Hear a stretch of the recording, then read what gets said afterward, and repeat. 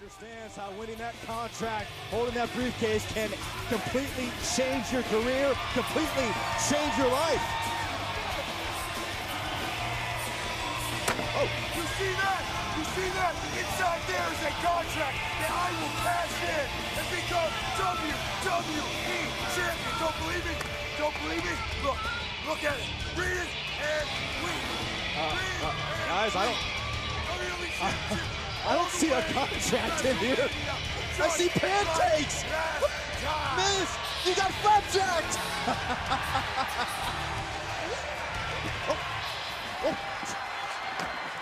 Easy.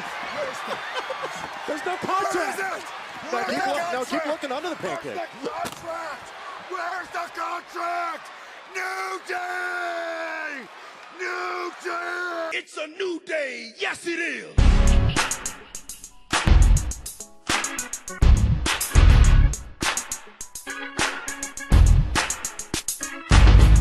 Yo, what's up, everybody? Welcome back to the Smart Mentality Podcast. As always, it's your boy Odam Dell from Loop Love in Long Island, and I'm here with my homeboy JD. What's happening, dog? Yo, and I definitely want to start with an apology for missing last week, but the stars just weren't aligned. Like, we were gonna do it, but like neither Raw or SmackDown was good enough that none of us wanted to talk about it, and it was ultimately just like we'll get around to the good stuff next week. So sorry about that, but we back on it. Yeah. It was like a mixture of stuff, man. It was like our work schedules was trash. Also, the episodes was like nothing great happened for us to be motivated, enough to say, let's figure it out, But I had a top 3, but I was like, whatever. Like, it doesn't matter. Like, it really didn't matter. Yeah. But we're trying to make up for it this week though, because we have a guest. Yeah, and it's an action-packed episode. We got a special guest in the building. What's up? We got my man Ben from the Oversland Group. What's happening, dog? Hey guys, how's it going? Great to be here. Coming all the way at you from Seattle. Wow. Is the sun still out over there? Oh yeah. It's only 7:20 or whatever here. It's beautiful. Hey. Yeah. It's 10:30 over here. You see the drug dealers coming out right now outside my window. But yeah, man, we got a great episode ahead of us. We're about to get into it. JD, where you want to start at? All right, so we got a lot of stuff that happened over the past couple of weeks. But on last Saturday, one of the reasons we didn't record last Saturday is because we went out to Dave & Buster's because we wanted to watch the CM Punk fight. And we, obviously, like every now and then we'll watch UFC. I've been trying to get into it a little bit more, but like we watched the last Punk fight, obviously, because we're fans of CM Punk. Like we followed his career. And we were pulling for him to do well, and we saw him get his ass beat by Mickey Gall, and it was sad, but we were like, we're glad he did it because he's just going for something he enjoys, right? Yeah. So a lot of time passed, and now he was gonna have his second fight. What is it? Mike Jackson or Mike Johnson? Mike Johnson. See, I don't know. I know it's MJ, whatever. MJ. Mike Johnson. but pretty much this guy also lost to Mickey Gall before. They both had an 0-1. So the story was, they both have pretty crappy records, but ultimately this probably would be a better fight for CM Punk as it's somebody that's not as experienced. Because the guy they mentioned, somewhere before that the guy, his full-time job is a photographer.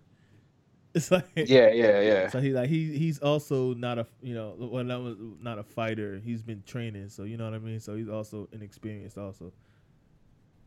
Yeah, like I think Jason David Frank, who's been the former Green Power Ranger, he's been saying that he recorded his first fight. Oh yeah. Yeah, he was bigging him up. But either way, so we went to watch this fight. There was other good matches on the card or whatever, but unfortunately, CM Punk didn't fare too much better this time. He did a little bit better. He lasted the whole time. I seen a lot of people bigging him up, like Daniel Cormier, a lot of people, Mighty Mouse. Everybody really showed him props for lasting throughout the whole thing. Mm-hmm. And I think we was talking. I was like, "Yo, like you watch fights on World Star. How long do they last? Like 30 seconds." Like lasting in a fight don't takes last a that while. long. Yeah. So.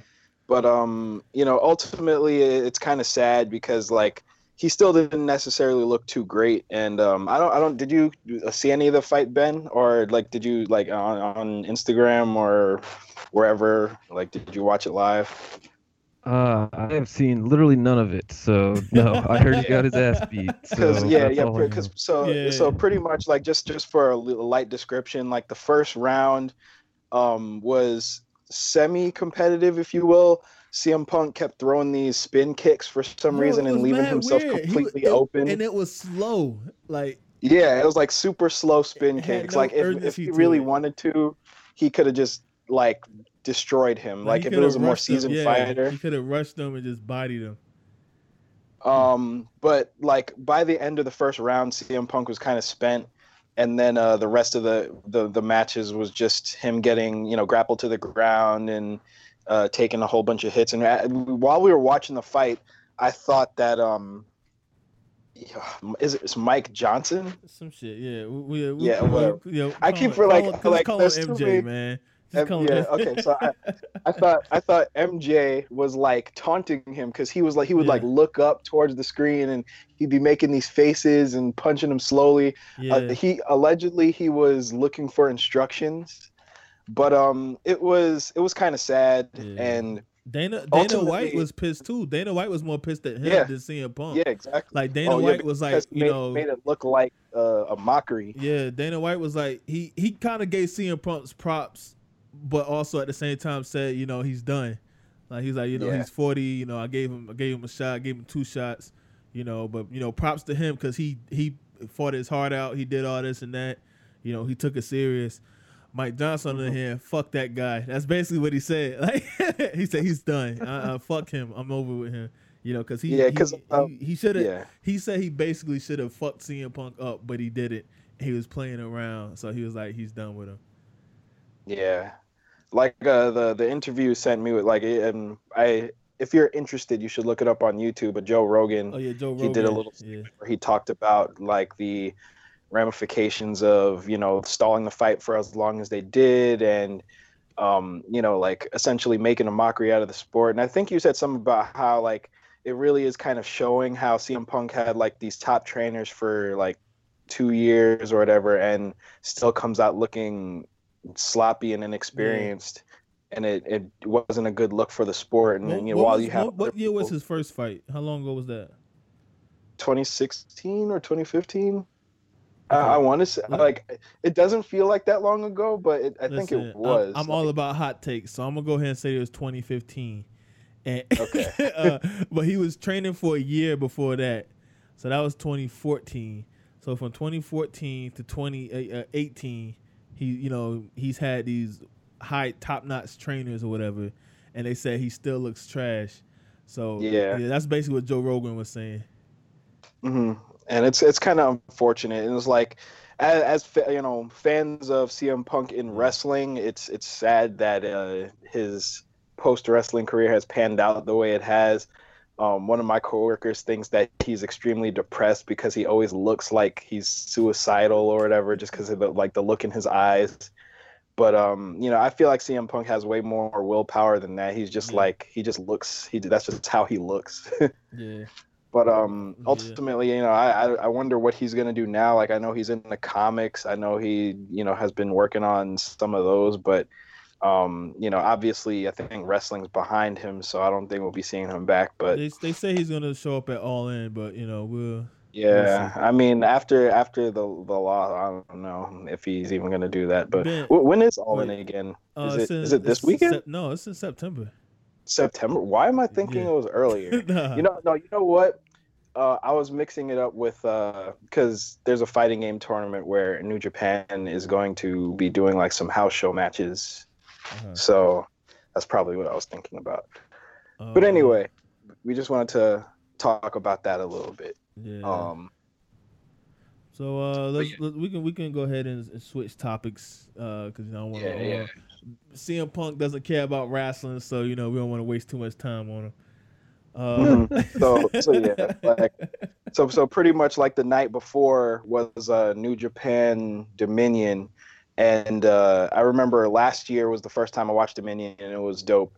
And I wanted to make sure I tried to squeeze it in this year. Like I haven't been keeping up with New Japan as much as I wanted to because there's just too much wrestling and not enough time. Mm-hmm. But I've been kind of keeping an edge on the on what's going on, and I know Ben, he always posts with like what the matchups are. So like by the time I get to these like tentpole events, I have an idea of who's been fighting who and what's been going on. But like, did you have any like expectations going into Dominion? Like, what matches were you looking forward to the most? For me, oh God, just smacked my mic. For me, I'm a huge New Japan fan. Like, it's my favorite company. It has been for, I don't know, the last 3 or 4 years now and stuff. And Dominion is their second biggest show of the year and stuff. So I was hyped, and the show on paper, the card, no filler on this show. The secret of New Japan, which isn't a secret if you actually watch it, is that they have a lot of shows where it's like, okay, there's like 2 or 3 matches that you're looking forward to, and everything else is just undercard tags that are kind of whatever. You don't need to see them. This show, every single match was either a title match or it was in service to set up a future title match. So it's like, I was just hyped because it's a show. It was like a 5.5 hour show or whatever, and every part of it was worth watching. So yeah. No, I agree. Like, it definitely, like, I was planning on watching it throughout the week because I know how long the show is, but I ended up watching it relatively fast. So that's kind of a testament to the pacing of the show. But yeah, like you did mention there was a lot of title matches, and I didn't realize, but yeah, like when I looked at the picture of the card, I was like, damn, like there's a lot of crazy stuff going on. And on top of that, having like the Jericho Naito match, that was was it Naito? Yeah, it was Naito. Mm-hmm. Yeah. But yeah, that was dope because like they kind of planted seeds for that way back at earlier this year. But yeah, like there was a lot of good stuff on there, and I ended up like when I looked at that card, I was like, yeah, this is definitely something I have to watch. But what about you, Kwame? Odell, did you see anything?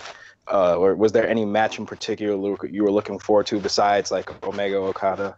I was looking forward to the Chris Jericho match because Chris Jericho is one of my favorite wrestlers. I just love his work, yo. He's always tries to find a way to make something like dope.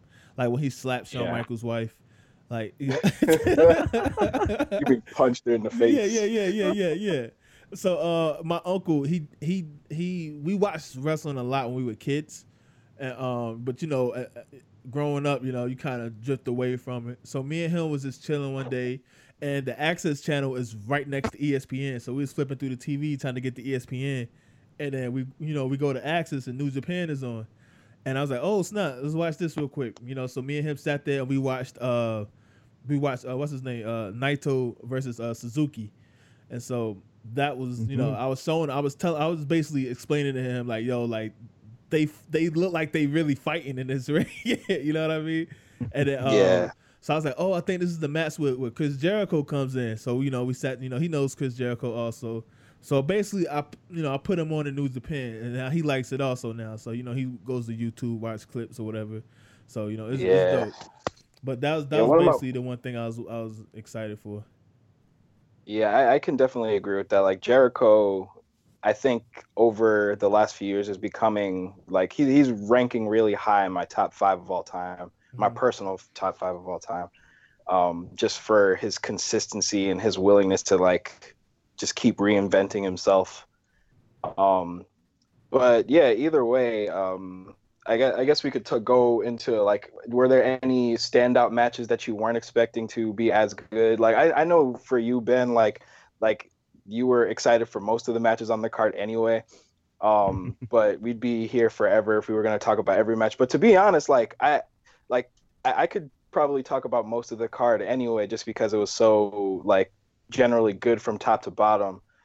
But was there any match from the earlier card that really stood out to you?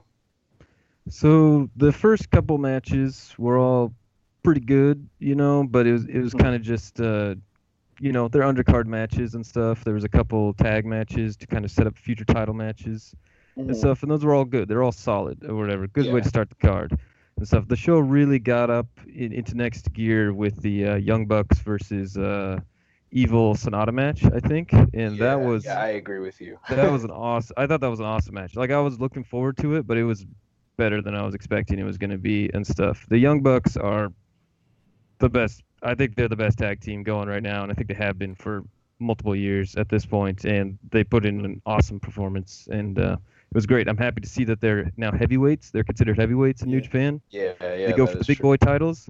I know they have the big boy titles and stuff, and it's just awesome. That was a great match. Matt Jackson just selling his back, which has been a storyline in the Young Bucks matches in New Japan. Yeah, since I remember. Since like Wrestle Kingdom last year, like 2017, for like a year and a half, he's in these big matches. He's been selling his back, and it's just been a focal point. And he's incredible at it. It's hilarious how people who don't watch the Young Bucks are talking about they don't know, they can't sell or whatever. They're spot monkeys or whatever and stuff. They are some of the best long-term sellers in the business right now. It's I can't speak higher for, like, you go back and just watch their match between the Golden Lovers at the New Japan US show earlier this year for another example of that and stuff. They're incredible right now, and it was a great match between them and Evil and Sonata, who I thought were awesome as well. But the whole time I was just thinking, man, damn, Young Bucks, fucking awesome. Yeah, it's their time. Now, like, maybe you can explain something for me, because, like, obviously I haven't been following as close, but I know that like, there's been a lot of weird dissension with the Bullet Club and, Kenny, like the Golden Lovers and the Elite, and like it's been like a weird like changing of the guard in terms of like who's aligned with who and stuff like that. So, like, what exactly would you say? Like, I'm assuming that like this match was like the culmination of, okay, now the Young Bucks and Kenny Omega are on the same page again. But like leading up to this, like, was there anything in particular that probably would have like helped out, or story wise at least?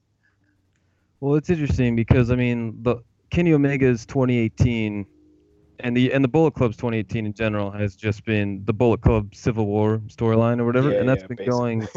It's been going all year basically, and stuff. And it's really Cody Rhodes is the one who is just the fly in the ointment or whatever, and just poking holes in everything and just trying to fuck everything up, because he's an asshole. Cody's great, great at being an asshole, and stuff. And like, it's interesting. I've seen people say they think that this storyline has been stretched too long, but I think that's kind of by virtue of how New Japan structures their shows or whatever, where they just do like one big show every month, or one or a couple shows every month and stuff.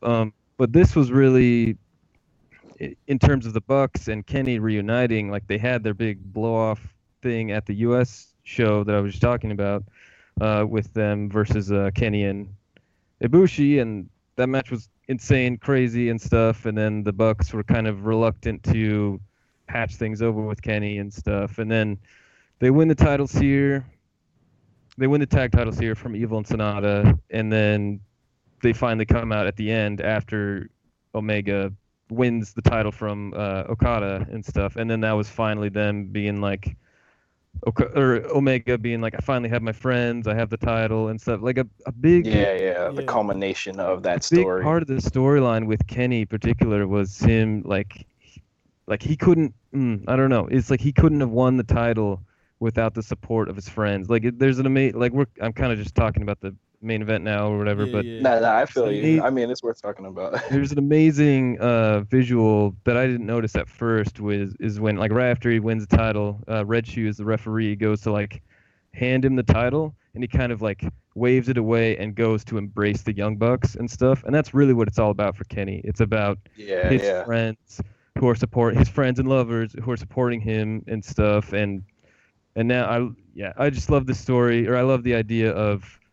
Kenny with the heavyweight belts, the Bucks with the title belts, and we got Ibushi there, and it's like he calls it the Golden Elite, so it's the Elite. Yeah, which is a pretty cool combination of the story. I like how he pulled out the Styles Clash. That was cool. Oh, that was one of my favorite spots in the match. It was crazy, and it's the Japanese fans go crazy for that match. It's awesome they were. It's so good, and like it.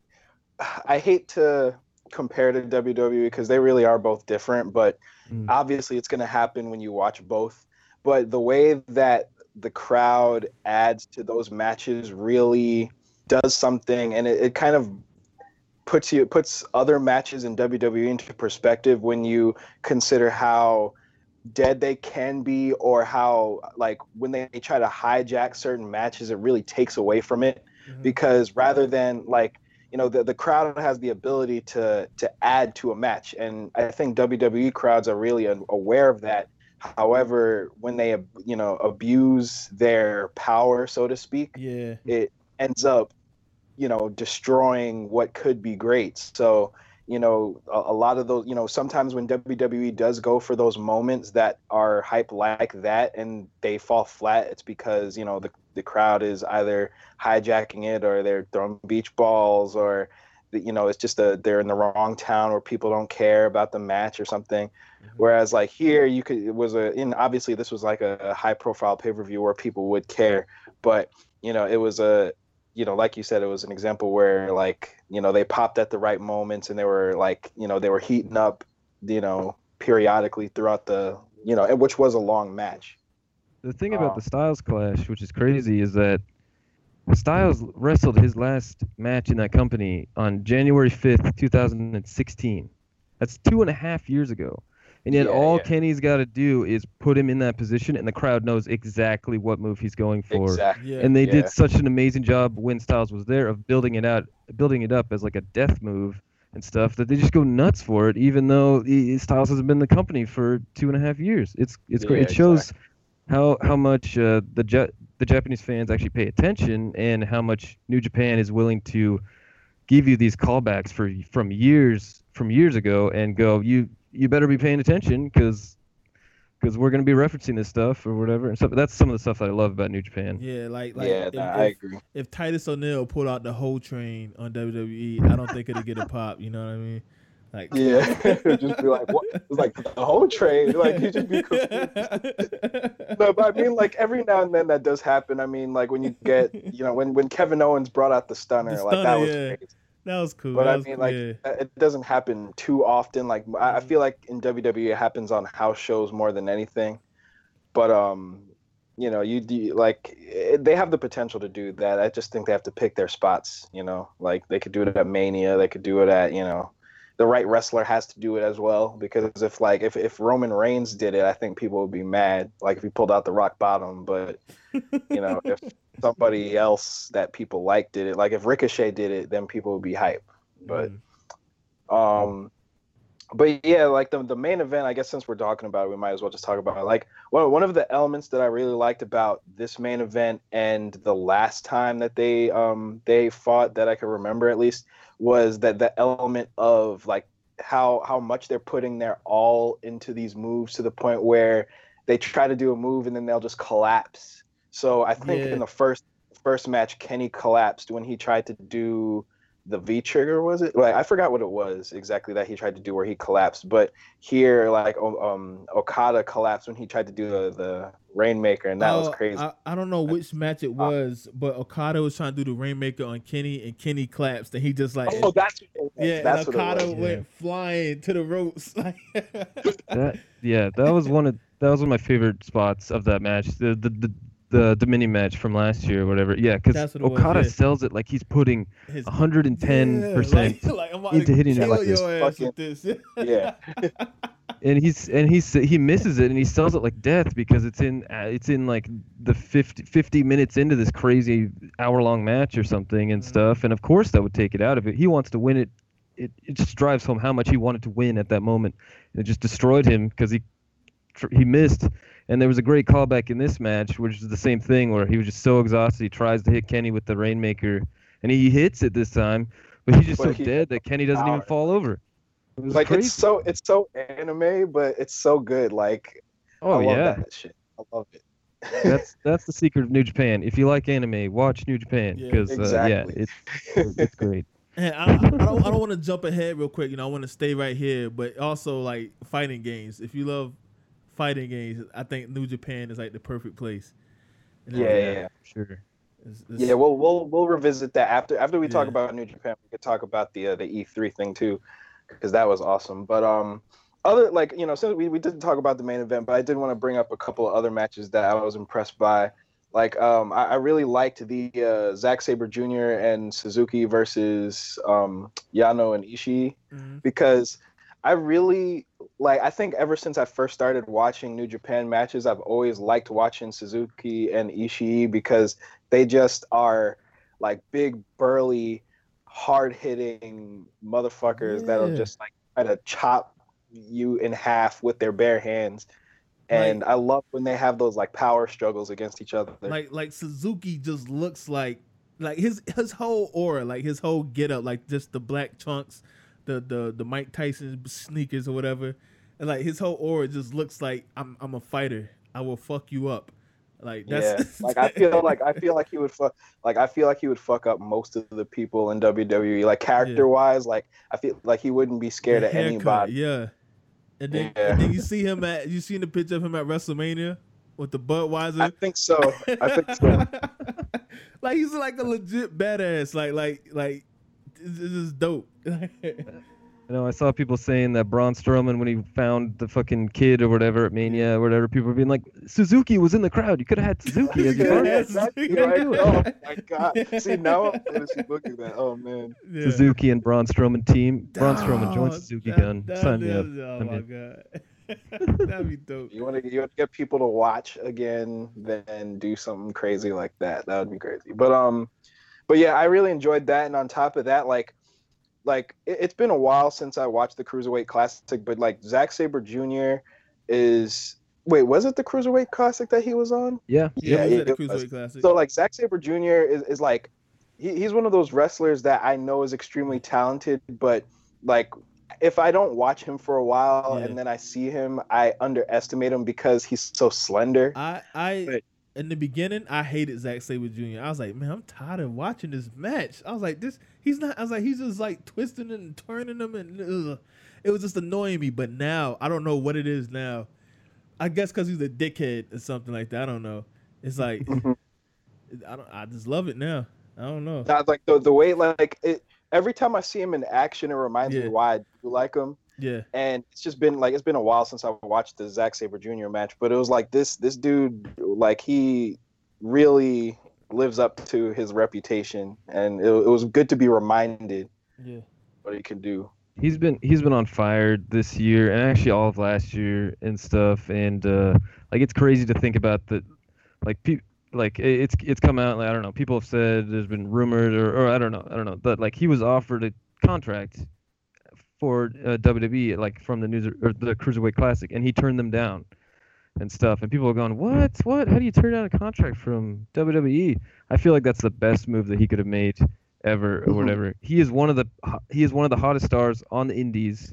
He tells titles all over the world. He now has a full-time contract in New Japan, the second biggest company in the world or whatever. Like he main evented their April show against Okada and stuff, and he's just showing people how he's an awesome wrestler. I love Zack Sabre Jr. I was gushing about him earlier this year when he went on his New Japan Cup run and just tapped out like Ibushi, everybody, Naito, everybody, tapped out everybody. Yeah.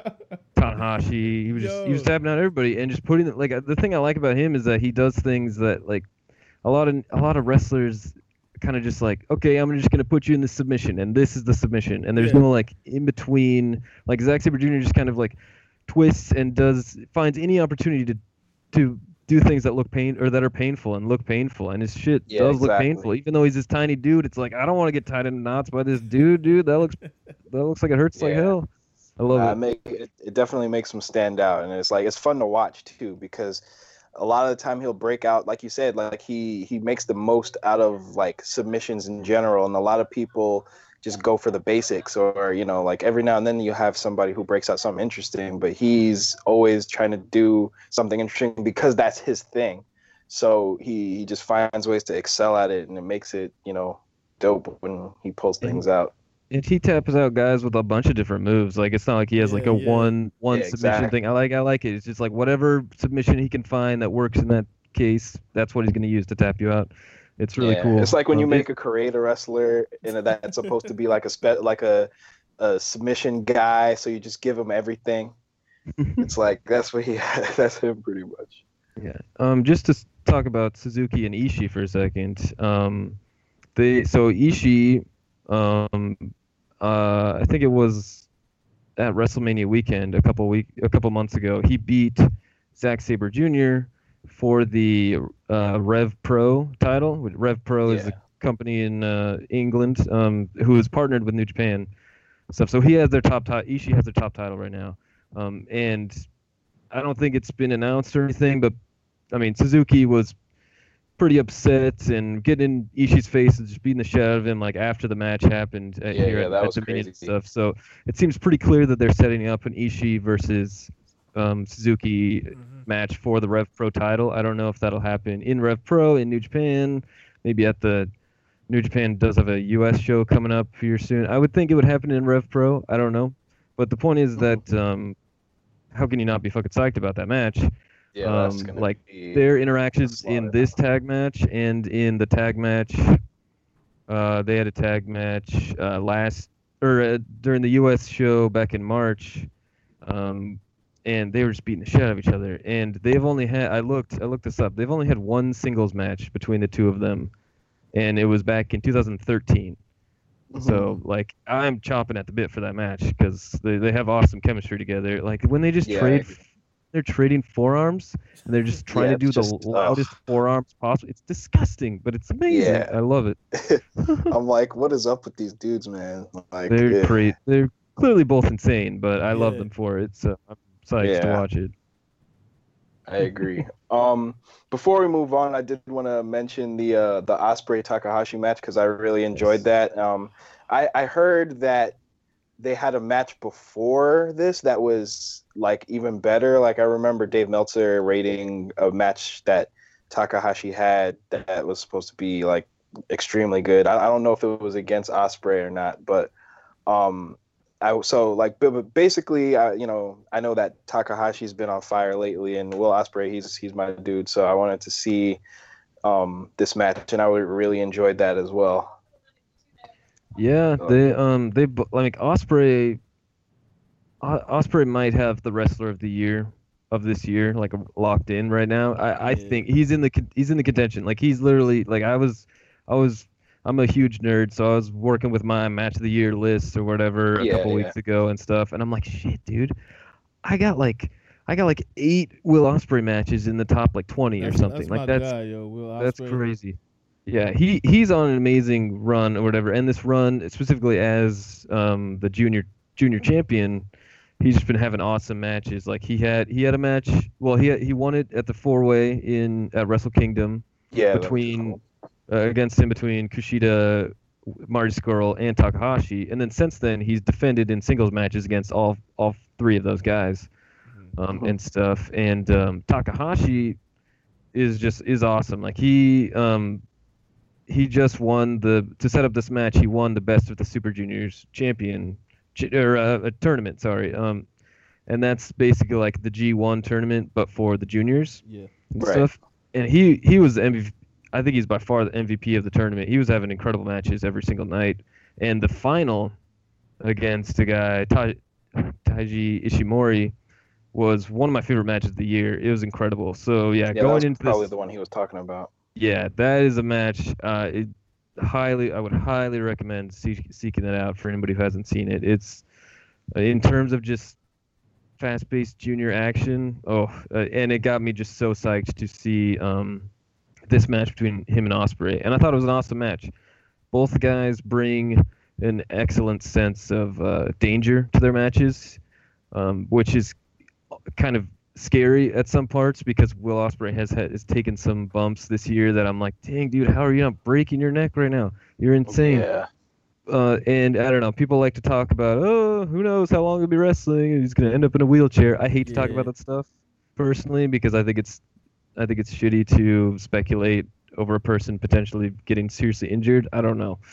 That's just how I feel about it. But still, it's hard not to think about that stuff when Will Ospreay is botching Spanish flies on the apron and landing right on his head. Yeah, that was nasty, man. I saw that one, man. That was nasty. That was gnarly, and I don't want to see him hurt or do anything. But I mean, he's putting on incredible matches, and him and Takahashi, I think, they have great chemistry together, and I thought this match was awesome. It was I don't know, probably my second favorite match on the show besides the main event. I'd say I really liked Jericho Naito just because. Oh yeah, that was cool too. Yeah, like that. Like I had. Yeah. Yeah, just because it was so different from most other New Japan. Like Jericho brings such an element of just chaos and just craziness to him and to New Japan that is really unique. So it's between that and Ospreay Takahashi for my second favorite match on the show, for sure. Yeah, I definitely got to give Jericho a shout out just because like we said, like Jericho is always finding ways to do something interesting, and when you listen to his podcast, he always talks about how when he comes back, like when he returns places, he never wants to do exactly the same thing. He always wants to keep it fresh, and he knows what he does well, and he knows what he can do well at especially since he's older, but he plays such a interesting character that is so different from what he was doing just last year on WWE, but it works, and it works so well, and it's like you believe it, even though you just saw him wanting to be Kevin Owens' best friend like not too long ago. Like you're watching Jericho with face paint, and he's being a dickhead and cursing at everybody, and it works, and I like that element because he, like you said, he does bring something slightly more, I guess, Western to New Japan, or is it Eastern for them? I don't know, but he brings something different to New Japan that is a little bit more of that WWE influence, which I know that they like over there because, clearly, obviously New Japan and WWE do their own things, but I feel like both influence each other in certain ways, and I feel like Chado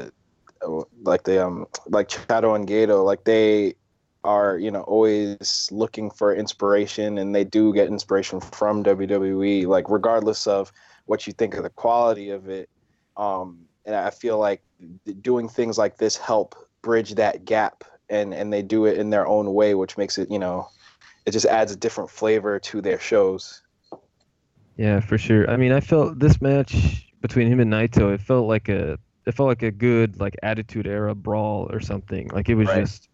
It was just crazy. It just had a sense of violence or whatever. And Naito got his eye got busted open. I thought he had ruptured that was his. Nasty. It was gross. I was just like, Naito, no. It was gross. And he's pile driving Jericho onto a table outside, those flimsy Japanese tables, which are complete garbage. I hate watching people take bumps on the Japanese tables and with the Japanese chairs, because I'm like, those chairs do it's just. Because I'm so programmed to think that the WWE stuff is clearly programmed to break a certain way, or their chairs are the way they are because they curve a certain way, so it's it sounds like it hurts, but it doesn't hurt as much as it looks, whereas the Japan ones look like they are sturdy and just weird, and if they break, then something is going wrong, you know what I'm saying? In the amount of times I've seen guys just get lacerated on their body because they take a table bump wrong in New Japan, it's just crazy. I'm just I just have to shake my head at that, but it adds a real sense of just crazy violence to the matches, so it adds to it, no doubt. Exactly. You can't be mad at that. But Odell, did you have any other last opinions on the show? Any matches that stood out to you, or wrestlers or whatever?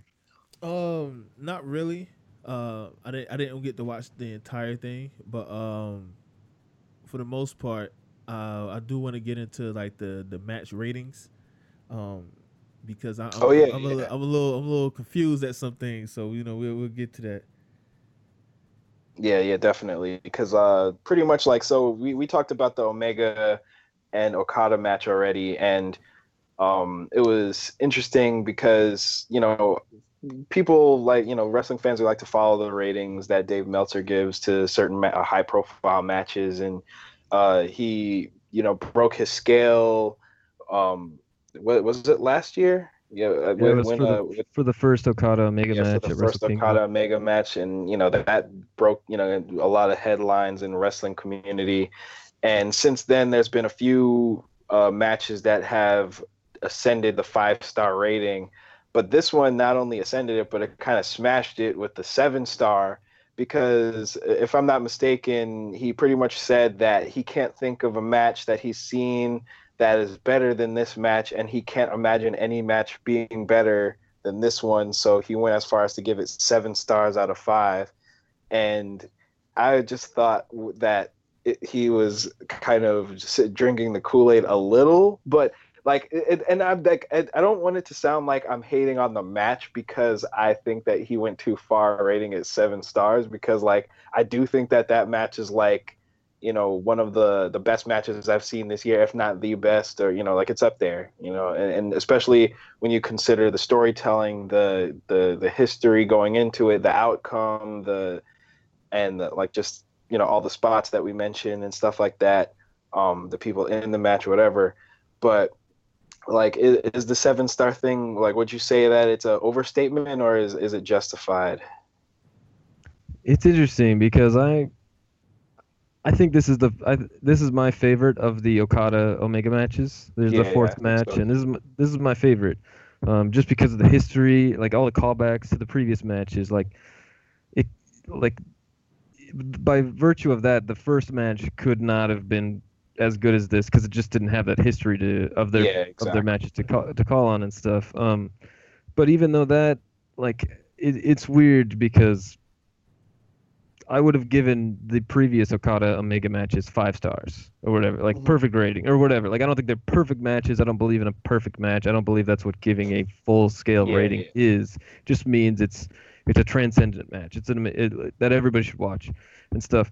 And because I think this one is better than those, what do I do? Do I give it 5 stars again and just like, is it weird to have them be the same rating even though I think this one is clearly better than them, or do I have to retroactively go back and be like, no, those ones are only 4.5 stars or whatever and stuff? Yeah. So I understand his compulsion to break the scale. I don't know. The Meltzer ratings are interesting. I always find them interesting from just kind of like a wrestling trivia standpoint, and I use them for recommendations. Like if Dave rates a match that I think I might like and he gives it something high, I'm going to go, okay, I'm going to watch it. But I also think the breaking the scale thing is kind of somewhat him poking fun at people that put way too much stock in his ratings. Yeah. Like, I think there's tons of people who think about his ratings way more than he does. Okay. Like, he has said multiple times that the rating is just kind of like his gut reaction after the match. It's going, that's 5 stars, 7 stars, or whatever. Especially because, and I feel like that, we both of us follow gaming and stuff like that. And it's like, when you see reviews for literally anything, it's really like there's elements of personal enjoyment, there's elements of, critique and whatnot. But at the end of the day, like for wrestling especially, the ratings are just to let you know like how much this is, how good of a match this is, like for a recommendation. So if he feels like it's that good, then that just means that he liked it that much, and it doesn't really take away from, anything else or whatever, but it's just a matter of like, it gets his highest recommendation. He wants to make it definitive about that. But, I know a lot of people like to swear by the Meltzer ratings, and like, that's why every time like a match comes out that gets these high ratings, there's always like a What Culture or Cultaholic, they'll do a video like, oh my gosh, Meltzer said this and this and this. And it's like, yeah, that's cool, but I mean, ultimately, like, I guess the star ratings are just, they're just there to let you know, hey, watch this match. Yeah, that's basically what I look at it as, because like you mentioned gaming and all that. Like I don't like watching reviews for like movies until I've seen it myself. Because I don't want to like kind of sway me. But for some reason, like with wrestling, like if I hear that this match got that type of star rating, I'm like, okay, I gotta check this out. I gotta see what the fuss is about, you know. So when he gave it a 7, I was like, wait. I was like, I'm trying to understand something. Like, where is he going with this? But then when you said that he, you know, basically is like y'all paying too much stock into these numbers, you know, and I was like, okay, that makes sense. Like, yeah, it's like, you know, you got worked into a shoot a little bit, but which happens all the time. It's interesting because, like, I wonder how much of it is him just thinking that this wrestling is better than anything that has come before it. Or whatever. Like he rated tons of Japanese matches in the 90s and stuff, 5 stars. All Japan. Mitsuharu Misawa. Mitsuharu Misawa got like 27 or something 5-star matches in the 90s and stuff. So I was just looking at his list, right? You know, because I was like, let me check this out real quick. He gave one in 1994 at All Japan, a 6-star, and I was like, okay. I haven't even heard of this match. So I was like, I gotta check this out. Well, yeah. Yeah, it's just interesting. Like, I wonder how much he's just kind of pushing back, of going, be like, man, I really think this is the best wrestling that is like I've ever seen, but I've gotten to I've reached the tip of my scale years ago. I reached it 30 years ago when I was giving matches 5 stars. So I think I think part of it is just him trying to say, I know you guys love all this old wrestling, and I loved it too, but I think this is legit as good as wrestling has been, or whatever and stuff. And I think there's merit to that. It's interesting. It's an interesting talking point. Yeah, definitely. But I mean, regardless of the Meltzer rating, the match was incredible, and the event in general was totally worth watching. Like I said, like it went by super fast compared to what I thought it was going to. Yeah. So I would definitely, if you haven't, you should definitely watch it. I think it was better than this year's Wrestle Kingdom. I actually think so too. I agree. I totally agree, because like I'm not gonna lie, like when I watched Wrestle Kingdom this year, I was slightly underwhelmed, and not like, you know, there was good matches on the card that I really enjoyed, but I felt like a lot of the undercard stuff didn't really come across, or wasn't as exciting as I expected. Because usually one of two things either happens. I'll catch on to the story because, you know, the commentary will kind of fill me in on why the match matters, or the in-ring action will be so high octane that, you know, not knowing the story doesn't, you know, kind of makes up for it with the in-ring action. But, you know, like the undercard kind of was a little on the safe side, and it wasn't bad wrestling, but it was just like, okay, that's fine. But it kind of made it a little bit more of a slog until you got to the main event matches, like the matches on the higher up on the card. But Dominion for me was like, you know, from the beginning, like even the undercard stuff was fun to watch. And, you know, when you started getting into the really good stuff, it was just like, holy crap, like this is crazy. Yeah, I thought it was a more consistent show all around, and I thought it peaked higher than Wrestle Kingdom did. Just because you mentioned commentary real quick, did you guys watch with the English commentary? Yeah, I watched the English commentary. How did you? I'm a weeb or whatever, so I watch with Japanese commentary, and stuff. I just enjoy hearing the guys freak out in Japanese, and stuff. But how do you guys think? It was Kevin Kelly and Don Callis, I think, is who does it. How do you guys think of the commentary? Like I pretty much thought that they were good. Like they got the points of a lot of the matches across. They didn't really get in the way. Like, you know, for me, you know, like it's kind of a nice refresher going from WWE to that, because like sometimes you're watching a match and they're not saying too much, or they'll only speak when they really need to. And going from like WWE, where I feel like they try to say too much and they just end up sounding super corny. Yeah. It was refreshing. But yeah, like I felt like they told the stories well, especially like in the main event. Like one of the things you mentioned about like him pushing Red Shoes out the way and just embracing them, they got that across in the commentary, and it kind of made me realize that, you know, how special that moment was, but not for the championship, but for the friendship that, with the Young Bucks and, with Kota Ibushi. Like, I felt like it kind of helped me understand that storyline a little bit better as someone who hasn't followed it super close. That's good. Like I said, I watched the Japanese commentary, but I'm always trying to turn people on to watching New Japan more. So hearing that the English commentary, which is what people will go for more often, then it's good to hear, no doubt. Yeah. I mean, like, because I definitely get the appeal of watching Japanese commentary, because I think I've watched a few of the events in Japanese commentary, and it's super hype. But obviously, just I do it mainly just for the story fill-ins, because obviously, like, I'm not watching it as much. But I thought they did a good job, definitely. Cool. Yeah. The only thing is like, but whenever they play like New Japan on Access or whatever, so like if you don't watch it online or watch it on New Japan World and hear Don Callis and Kelly or whatever, you're gonna hear Jim Ross, who messes everybody's names up. It's mad annoying sometimes. It's just so if you're gonna watch the English commentary, I know we love Jim Ross. Don't watch the Access version, man. It's gonna piss you off. They don't hit none of the important points. It's annoying.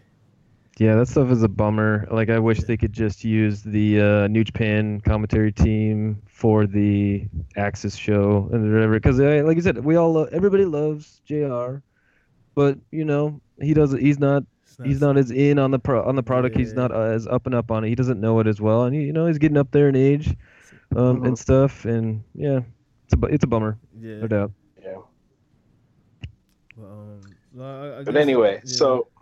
No, I was just saying, I guess we can move on. Yeah, because I guess we can piggyback off of that and just briefly mention. So, basically, Xavier Woods, like, aside from the Omega Okada story that's been going on for about a year, we've also had another story that's been going on in Street Fighter, and it's been going on for a couple of years. So I don't know. I know you play some fighting games, Ben, but like, I don't know how closely you follow the fighting game community and watch like fighting game tournaments and stuff like that. But basically, I think 2 years ago, Kenny Omega and Xavier Woods, they had an exhibition match. So there's a fighting game tournament called CEO, and it's like a wrestling themed fighting game tournament where they have like, exhibition fighting game matches in a cage sometimes, or they've done that before in the past, where it's like they'll just have like a match, but it's in a cage for no reason, and they'll come out to entrances and in a ring, it's like their main events are set up in a wrestling ring and stuff like that. And it's because Jabali, who's the runner of that tournament, he's a big wrestling fan, so he likes to cross over the stuff. But basically, it kind of came to a head when Kenny Omega and Xavier Woods decided to show up, and they were calling each other out on Twitter, like talking, like obviously stage, but they were calling each other out to have a match in Street Fighter, and people didn't think it would actually happen because, Kenny's in New Japan and Xavier Woods is in WWE, but then they ended up having this dream match but it was in Street Fighter, and Kenny Omega won because, like, Kenny Omega is actually good at Street Fighter. Like, but actually both, I'm not going to lie, both of them are good at Street Fighter. Both of them know how to play. But Kenny Omega, I would say, is a few notches above, like, if they were actually, like, going at full strength, because Kenny Omega, like, he plays against professionals all the time. He has, like, a lot of training partners who are high-level, Japanese and Korean players, and he is always grinding online, whereas like Xavier Woods, he plays every now and then, but he's always doing other stuff. So like they're both competent. They both know what they're doing, but Kenny Omega is kind of like the actual player of the two. But regardless, so like Kenny Omega won that first match, and then they had a run back the next year where Xavier Woods won, but I forgot exactly what the circumstances were. Like I don't remember, because I don't know. I'm just kind of drawing a blank, but somehow Xavier won.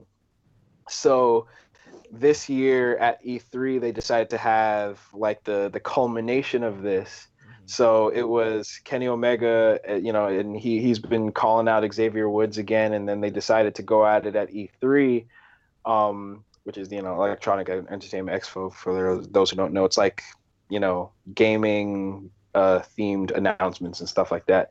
But they had a team battle. So they have a mode in Street Fighter where you could have like, multiple players and you kind of pair them up. So it was the New Day versus the Elite. So like it got enough press to the point where even WWE was like putting out press releases saying, hey, like the Elite is gonna fight the New Day, and here's Kenny Omega. He used to work for us at one point, and you can watch his match here on the WWE Network. And like, it was just crazy because I'm like, wow. Like they did whole like YouTube videos and everything about it. Very surreal, weird stuff. Super wild. And it's like just before we even get into the match, like the things like this really make me respect.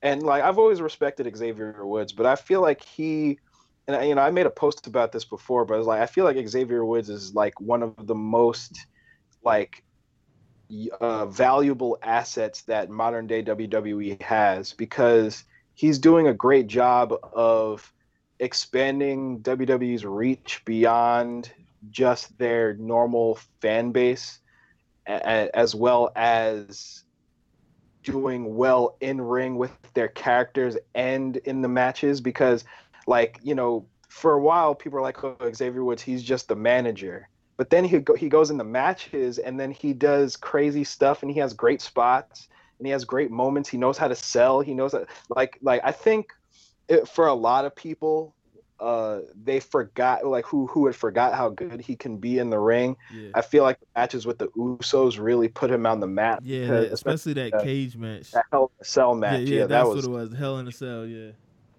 But like I feel like he's really one of his most valuable assets, and the fact that he can bridge the gap with another company and like one of the most popular wrestlers in the world right now, Kenny Omega, and he could do it on a platform that doesn't necessarily interfere with WWE but allows them to plant seeds. Like it's just a really cool thing. So it's like, you gotta give credit where credit is due, and it's dope that Kenny's cool enough and like they were able to establish this like brotherhood over video games and stuff like that.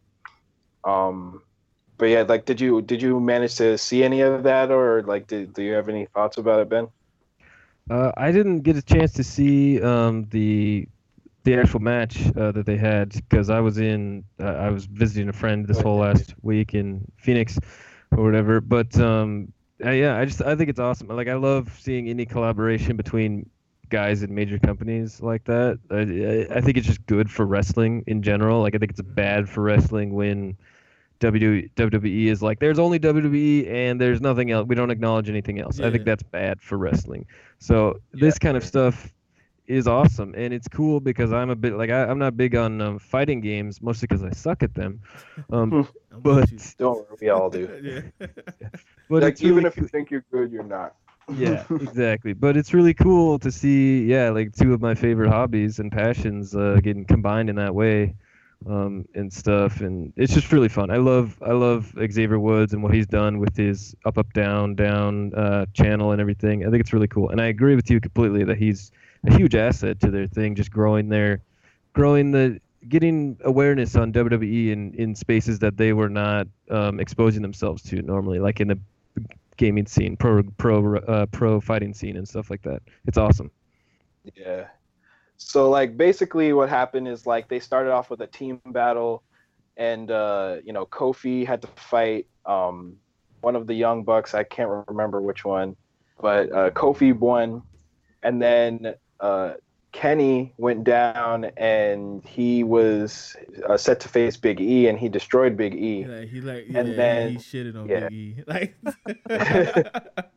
which is fair, But then Xavier went and beat the the other Young Buck, and it was so then they started. But they it was cool because they kind of built up this match like a wrestling match. Like there was wrestling psychology thrown into they was talking the entire shit on the build mic of the whole time. Yeah, it's like like after every match they would cut a promo on each other, and a lot of fighting game players are into the wrestling scene, so they had like some of like the people on commentary, like they knew what was up and they knew like what was going on, and they knew how to kind of add their own flavor to this feud that was building up. But pretty much like they built up this story that Xavier ducked Kenny, and that the match with that really should have been going on was between Kenny and Xavier, but Xavier was just trying to duck him because knows he couldn't beat Kenny.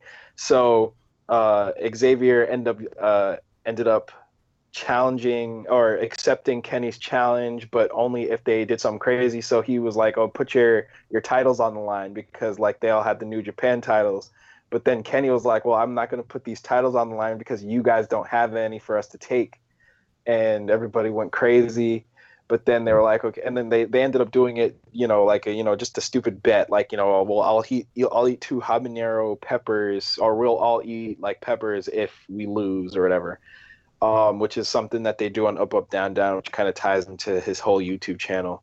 But so they start having the matches, but then Kenny was like, okay, I'm only going to use Cody, who's a brand new character who's not out yet. Like they had an early build with Cody. And Kenny Omega's favorite character is Cody, so they let him use him.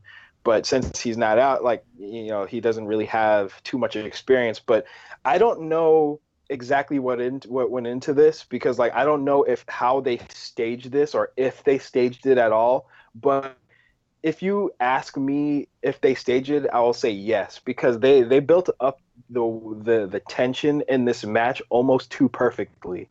Because what they did was a 1st to 5, so the 1st to 5 wins. So they started off the 1st to 5 with Xavier Woods, and he gets 2 wins over Kenny. And then Xavier Woods cut a promo on Kenny, and Kenny got upset, and he actually had the Young Bucks kick the guy who was announcing the whole thing, which was hilarious. And then Kenny got a win, and then he got another win right afterwards. So it got up to 2-2. And then Xavier got 1. And then Kenny got, I think Xavier. Xavier, because Xavier was up 3-2. And then Kenny got 2 more. Yeah, and Kenny got 2 more. And then Xavier got 1. And then it went down to the last round, and then then Omega was able to pull it off.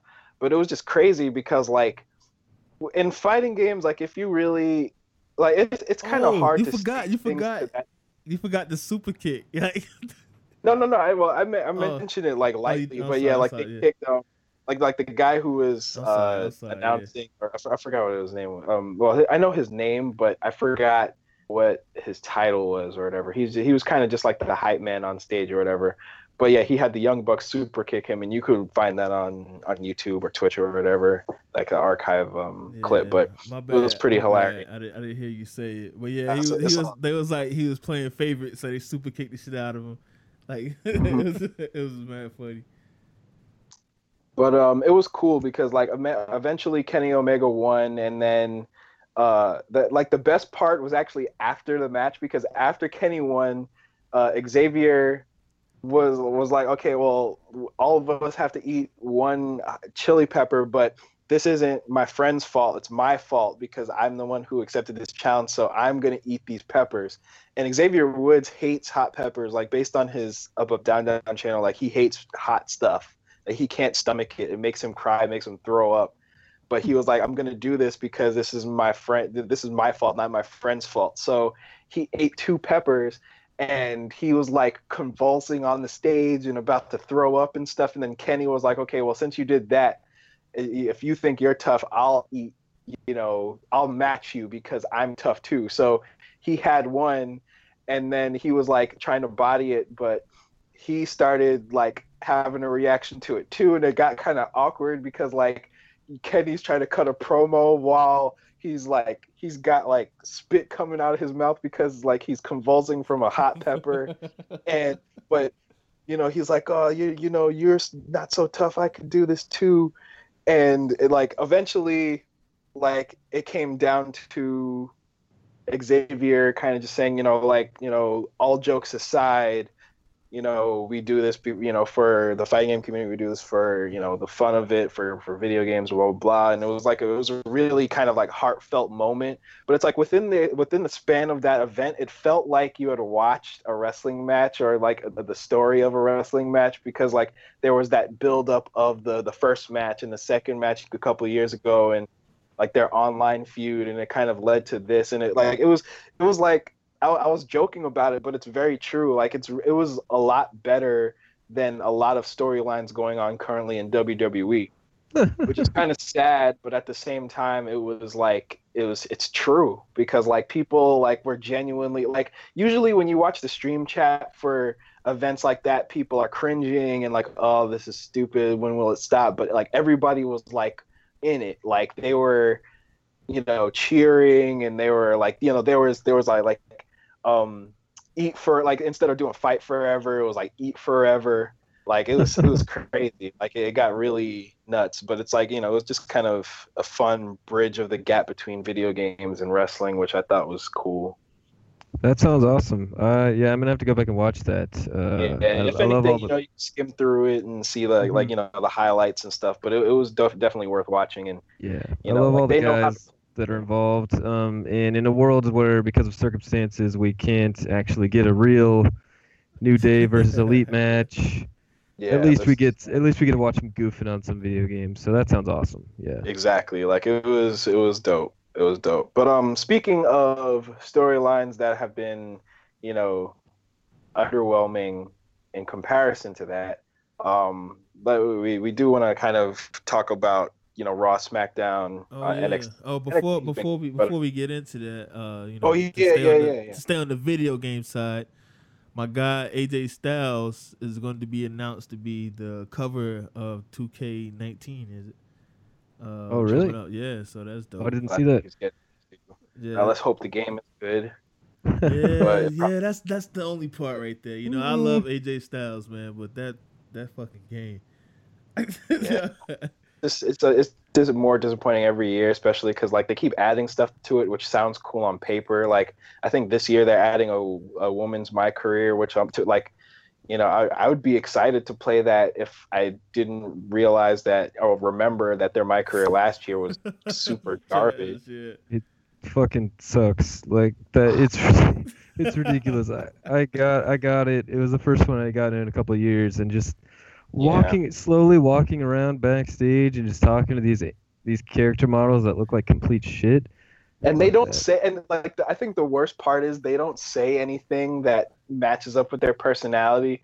Like you'll be talking to like Braun Strowman, and he'll be like, or maybe not Braun Strowman, like, but you'll be talking to somebody, and they'll say something that's completely out of character. Like they were talking to Peyton Royce, and she was like, "Oh yeah, Stephanie McMahon is like a beacon of light in this company." It's like, no, nobody talks about like they're just putting over Stephanie for no reason. Is Stephanie writing the game? Does she have writing credits on the game? Because holy crap, I don't know, but I would be surprised. You got Bray Wyatt telling you, "Yeah, man, just go out there and do your best, man. Everything will be all right." Yeah, exactly. You're like, what?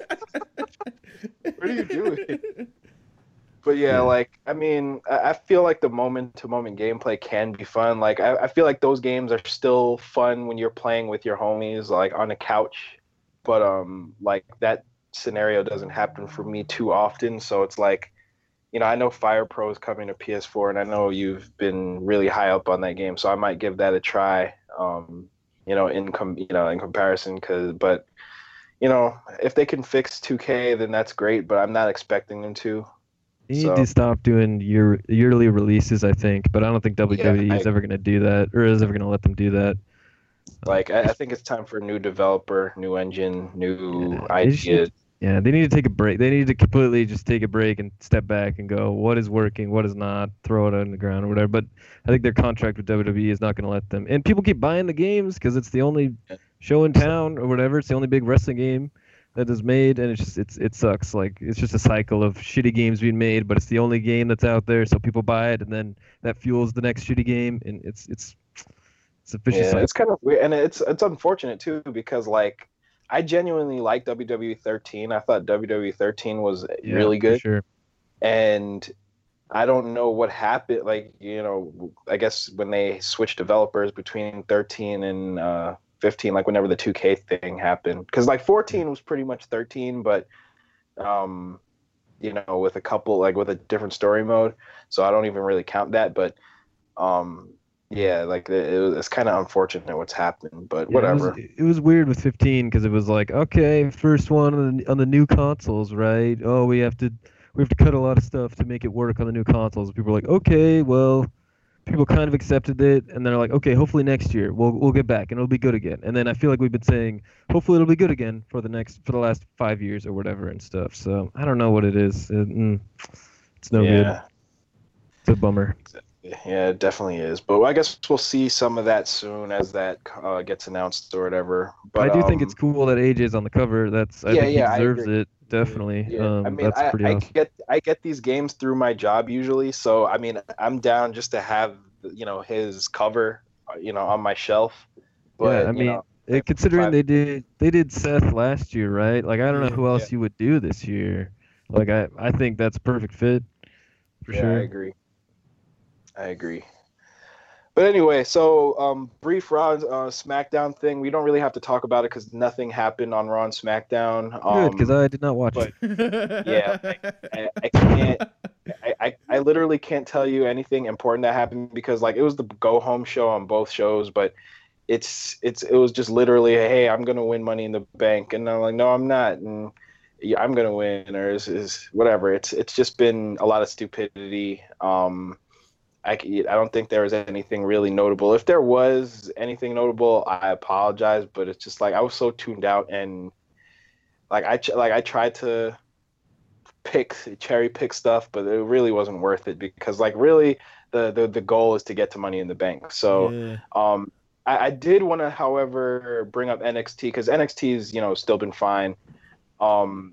Like they did a really good job of Bianca Belair, kind of building her up, and she seems to be taking a more prominent role. She had a cool little sassy promo in the back with Dakota Kai, and her match with Aaliyah was dope too. Like just showcasing her power and agility and stuff like that. It was really dope. I don't like. Have you seen any of Bianca Belair, Ben? By any chance? Yeah, I've seen some. I don't really watch that much of the weekly show NXT anymore, just because there's a lot of wrestling to watch. Yeah, turns out. We say that every week, man. It's yeah, sure. But yeah, I thought she was awesome in the what's in the Mae Young Classic or whatever. Like she was great at just projecting her being freaking badass and stuff. So yeah, I'm all in on her for sure. Yeah, like we're big fans of her here, but yeah, she seems to have all the tools to be successful and to be like a force to be reckoned with now. Like, and you know, she's finally getting a chance to do more promos, so it's like we'll see if she can hang in that department. She definitely has attitude. Like, I think it's a good idea to make her a heel because, like, I feel like if she was a face, she'd just be another cardboard cutout of every other woman face that's, you know, in the main roster at least, where it's like, I'm just happy to be here. I came from humble beginnings, but now I'm a wrestler and I'm really good at it type of stuff. But she's, you know, she's kind of just like cocky and stuff. So I like how she's positioning herself currently in this new landscape.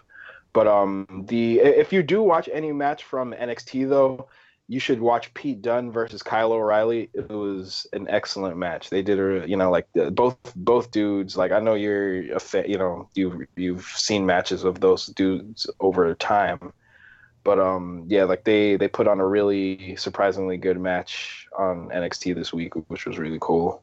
I will definitely check that out. I'm a huge fan of both guys. So yeah. Kyle, like, and I told Odell before, but it's like I'm a big fan of Kyle O'Reilly because he has type 1 diabetes. I have type 1 diabetes, so we have that like connection. And but like he just has a way of selling that's super dope, and it's like he makes you believe in a lot of the things that happen in the match. Like, I think a lot of people picked up on that like over time, where, you know, he would take bumps and, you know, he would kind of sell it in a very entertaining way or in a believable way, like, or a surprisingly believable way. But he also has like an explosive kind of offense that's fun to watch. And Pete Dunne, like, you know, Pete Dunne is just, he's been solid ever since he came into WWE. Like, he's been, I think I said this before, like, he's like super consistent, like one of the most consistent people, and I guess it's because they haven't overused him really. But you know, I like how they've kind of kept him in there, kind of as like an X factor. Like he kind of gets involved in other people's feuds, since like, you know, nobody's really gunning for his title seriously, but he's kind of in there because he's tied in with the whole Roderick Strong storyline. So it's pretty cool. But yeah, so anyway, I guess we can briefly talk about Money in the Bank predictions, because that's the next pay-per-view coming up this Sunday. We have a TakeOver as well. Like I didn't know if you had any matches you were looking forward to on TakeOver, Odell. But like I know that there's a couple in particular that like I feel like TakeOver obviously has the most chance to be a better show, obviously. I'm gonna be honest with you. I don't even know the card really. I know Johnny Gargano versus Tommaso Ciampa. Yeah, which is most likely going to be crazy. And, Undisputed Era versus what you call it, Oney Lorcan and Danny Burch. That's the only. That's the only matches I know. Oh, well, you got Ricochet. Yeah, Ricochet and Velveteen. I forgot about that. Which is, I feel like for me, Ricochet Velveteen is my most anticipated match on the card next to Gargano Ciampa, because you know, as we said before, like those dudes are super good, and I feel like they're gonna pull out all the stops and, you know, put on an entertaining match, because like I feel like Velveteen Dream has really been trying to prove himself. And, you know, Ricochet, obviously, like, he just wants to put on a show because he just got there. So, like, he's going to, like, I think is this his first singles TakeOver match? It's got to be, right? Because last time was his first actual match, right? Yeah. Yeah, so I feel like there's a good opportunity for both of these dudes. And, you know, like, someone made a good point recently about Velveteen Dream, about how his whole storyline is really him feeling insecure and feeling the need to prove himself to his opponents. Mm-hmm. And I never really paid attention to that, but it's like it's never been like the focal point of his character, but it is true, because like when you think about his feud with Aleister Black or with Cassius Ohno even, and now Ricochet, it's like he's always trying to prove something to his opponent. He's trying to get noticed, or he's trying to be acknowledged as one of the best, and he's like has this. You have to assume he has some kind of like his like the Velveteen Dream persona is a facade of his, you know, to cover up his like lack of self-confidence. So he has these matches to, you know, get himself over so he could feel good about himself. And I was like, that's crazy, like a meta storyline, but it's actually kind of true. So it makes me interested to see like how they play on that, or if that comes up at all during the match that they have. Yeah, for sure. I'm definitely looking forward to that. I'm a big fan of both guys. Ricochet I've been a fan of his forever. He's awesome.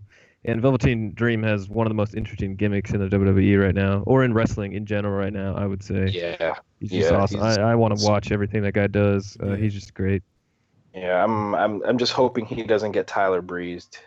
I really am. Like he has such a high ceiling, and I feel like everybody in WWE is pulling for him to succeed. Like he's gotten a whole bunch of seals of approval, and you told me, I think Odell, you told me about how like Shawn Michaels is his like mentor. Yeah, he picked Shawn Michaels wanted to mentor somebody like one-on-one, and he picked Velveteen. So it's like I just hope they don't mess him up. But anyway, so yeah, NXT, I'm excited for it. I think it's going to be a good show. I'll probably watch that tomorrow night. Can I make a point real quick about NXT? Yeah. So I feel like the NXT, like Odell mentioned his matches that he knew about or whatever. One that he didn't mention was the NXT title match. Whatever. Oh, yeah. Hey, we did this yesterday. You know what? I just forgot about that. We had this exact combo yesterday, beat for beat. We did. Just like that. Just like that. It feels like sense. We was like, I feel like we're forgetting something. It's a shame because I really like Aleister Black. I think he's awesome, but it just feels like the NXT title has been de-emphasized on the show where it's supposed to be the main title. and stuff. Like Gargano Ciampa has to main event tomorrow night, right? Like it has to. Of course, it's going to, and stuff. But that just kind of bums me out a little bit. I don't know. Yeah. No, we were literally talking about this yesterday. Like it's true because the Gargano Ciampa feud has like transcended the titles, and it's like easily like the most compelling and interesting feud going on NXT. And I had a theory that they didn't put the titles in it just because like there were probably plans to move one of them to the main roster soon, so they didn't want them to win and then have to give up the title right away. You know, like it would be kind of a waste.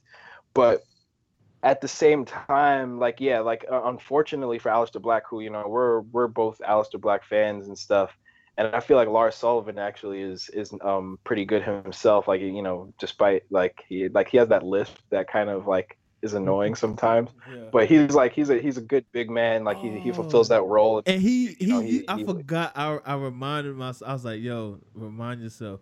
He used like his vocabulary skills is like Nas level. It's funny as hell. Like he used some word there in the promo. I was like, what the fuck does that mean? And it's like, yeah, like he actually like he's surprisingly good on the mic, but like the thing is like they kind of took Aleister Black out of the picture to put focus on the Gargano Ciampa thing, which is they probably should have done, but in Sacrifice, like Aleister Black's championship reign has felt super underwhelming. And they've done their best to try to make sure that you remember that he is the champion and blah blah blah. But like, I feel like the majority of the NXT audience is like just more invested in what's not the championship match, which is sad. But I feel like it's only temporary. Like I feel like once this last match happens between Gargano and Ciampa, like they'll start to correct and get the focus back on the championship.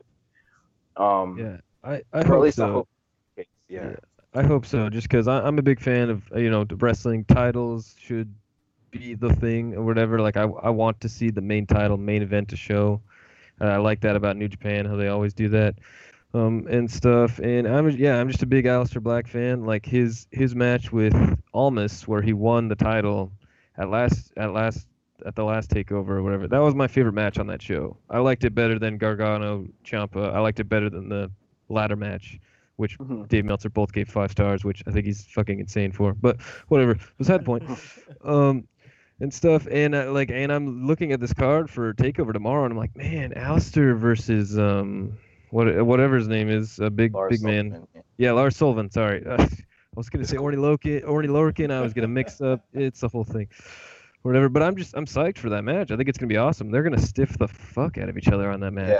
Yeah, it'll probably be one of those matches where when you watch it, you're like, yeah, this is crazy. Because I think that happened before with one of Andrade's matches, where like I went into Takeover being like, oh, well, it's Andrade, he's good, but whatever. But then that match, was that his match against? I think that was his match against Gargano, the one that I was underestimating. But like, pretty much because like the story was clearly about Gargano and Ciampa, but he was fighting Cien Almas, so it just I wasn't as invested. But then you watch the match and you're like, oh shit, like they're actually like going for it.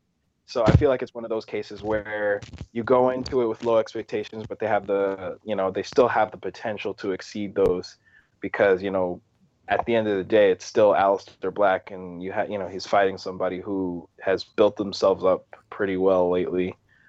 But yeah, I think it'll be a solid card. I think it'll be a good show. With Takeover, that'll be cool. But for Money in the Bank, there's not too many matches I even feel like speculating about, because like I feel like the fallout of Money in the Bank is kind of more interesting than what's going into it. But I gotta say this real quick. My boy Joven, who we had on the podcast, I think it was after the WrestleMania episode. He wanted me to say this, like, we got to get Bobby Lashley the fuck out of here, and it's like I say it every week. Me and my brother, we love Bobby Lashley's work in TNA. I don't know what the fuck is going on right now. It's like mind boggling, and it's like He should be a heel. he has to Yeah, be. he really should have He been. has to be. Like, he should have been from the get-go.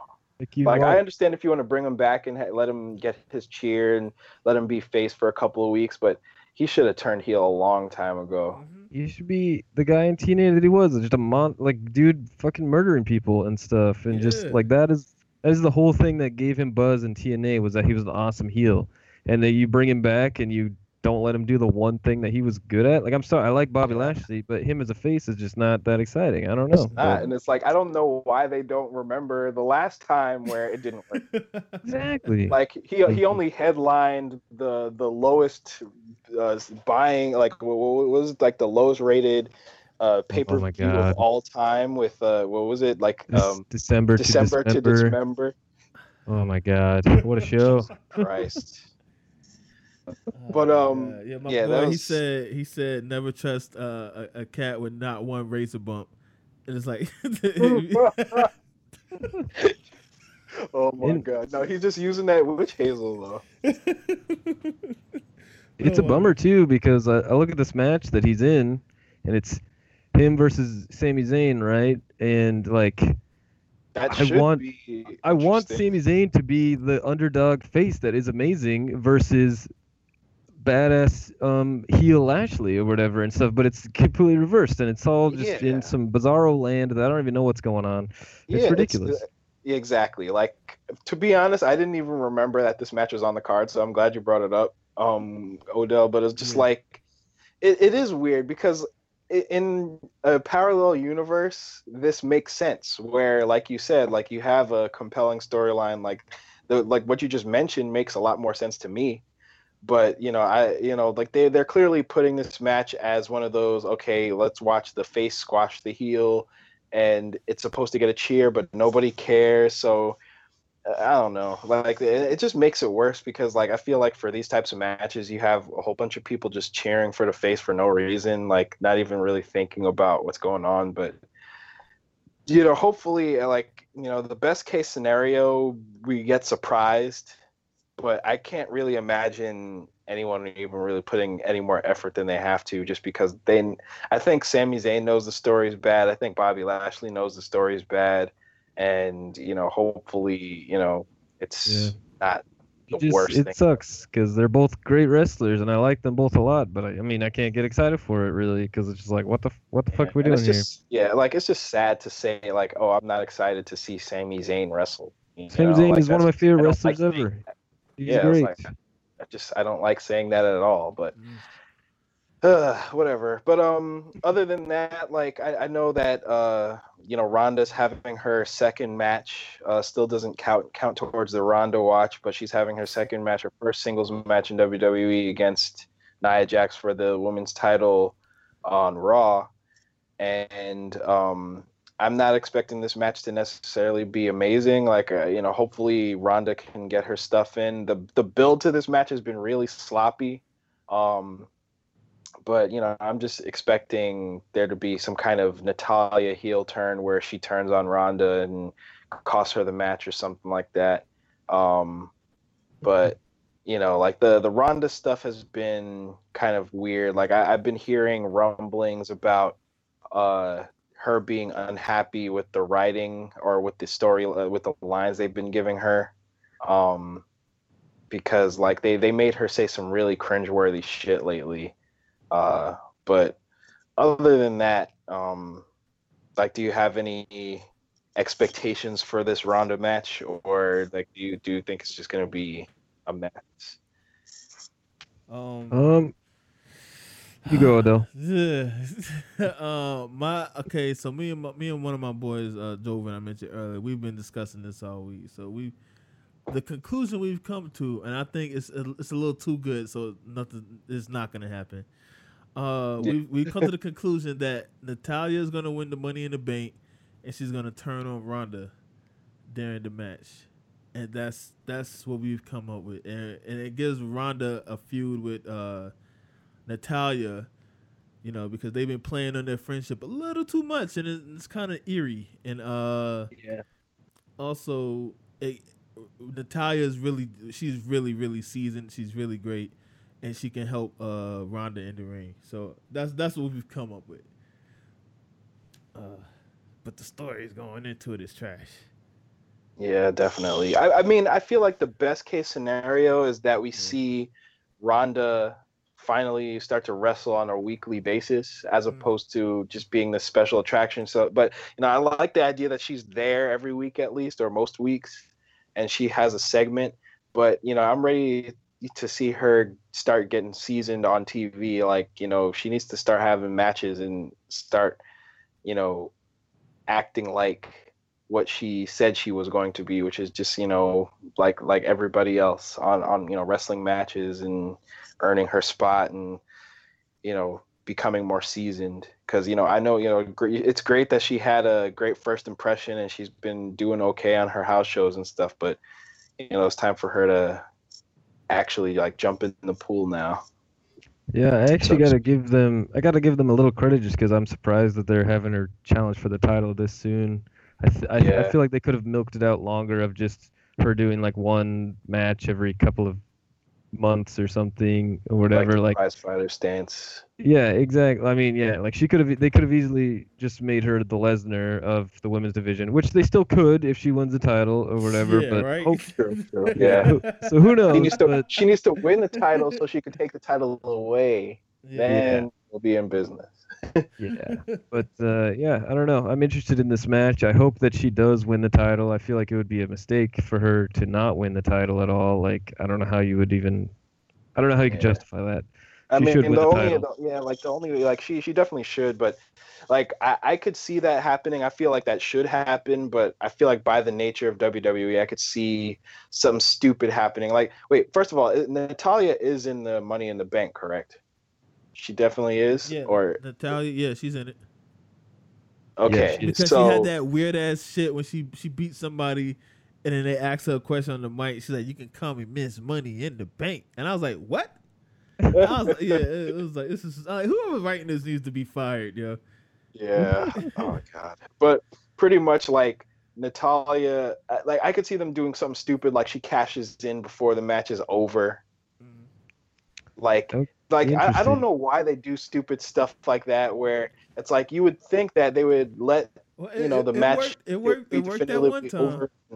I mean, it did when Seth won it, but I mean, like the thing is when you do things in that manner, you open up the door of to like stupid shit happening around that could kind of mess up what your optimal plan is. But I mean, I feel like it'll be interesting to see where they go with Ronda, but I feel like there's got to be some kind of moves being made. So I feel like the end of that match will have to do with her. But let's move on because we're talking about it a little bit too much. But otherwise, so I guess we're just transitioning into the women's Money in the Bank. I guess we're all expecting Natalya to win then. Yeah. I mean, I personally would like Becky Lynch to win, but I don't think that's happening. Yeah, I agree. I mean, I think we said it before, but it's like I'm just a fan of her. I need her to have something, and it's been a while since a pure face has had the Money in the Bank for more than a few hours. So it would be cool, but I feel like narratively it's just not in the cards. But yeah, I don't know. Yeah. Yeah, it's interesting. I don't have a good grasp on who I think is gonna win, but I kind of hope that I would like to see like Ember Moon win, just because I think that would establish her as a force on the main roster and stuff. I just like Ember Moon a lot, and I would like to see her be one of the main players in the women's roster on the main roster. So yeah, just she's in my like mind, they've been building her up that too. sounds cool. So.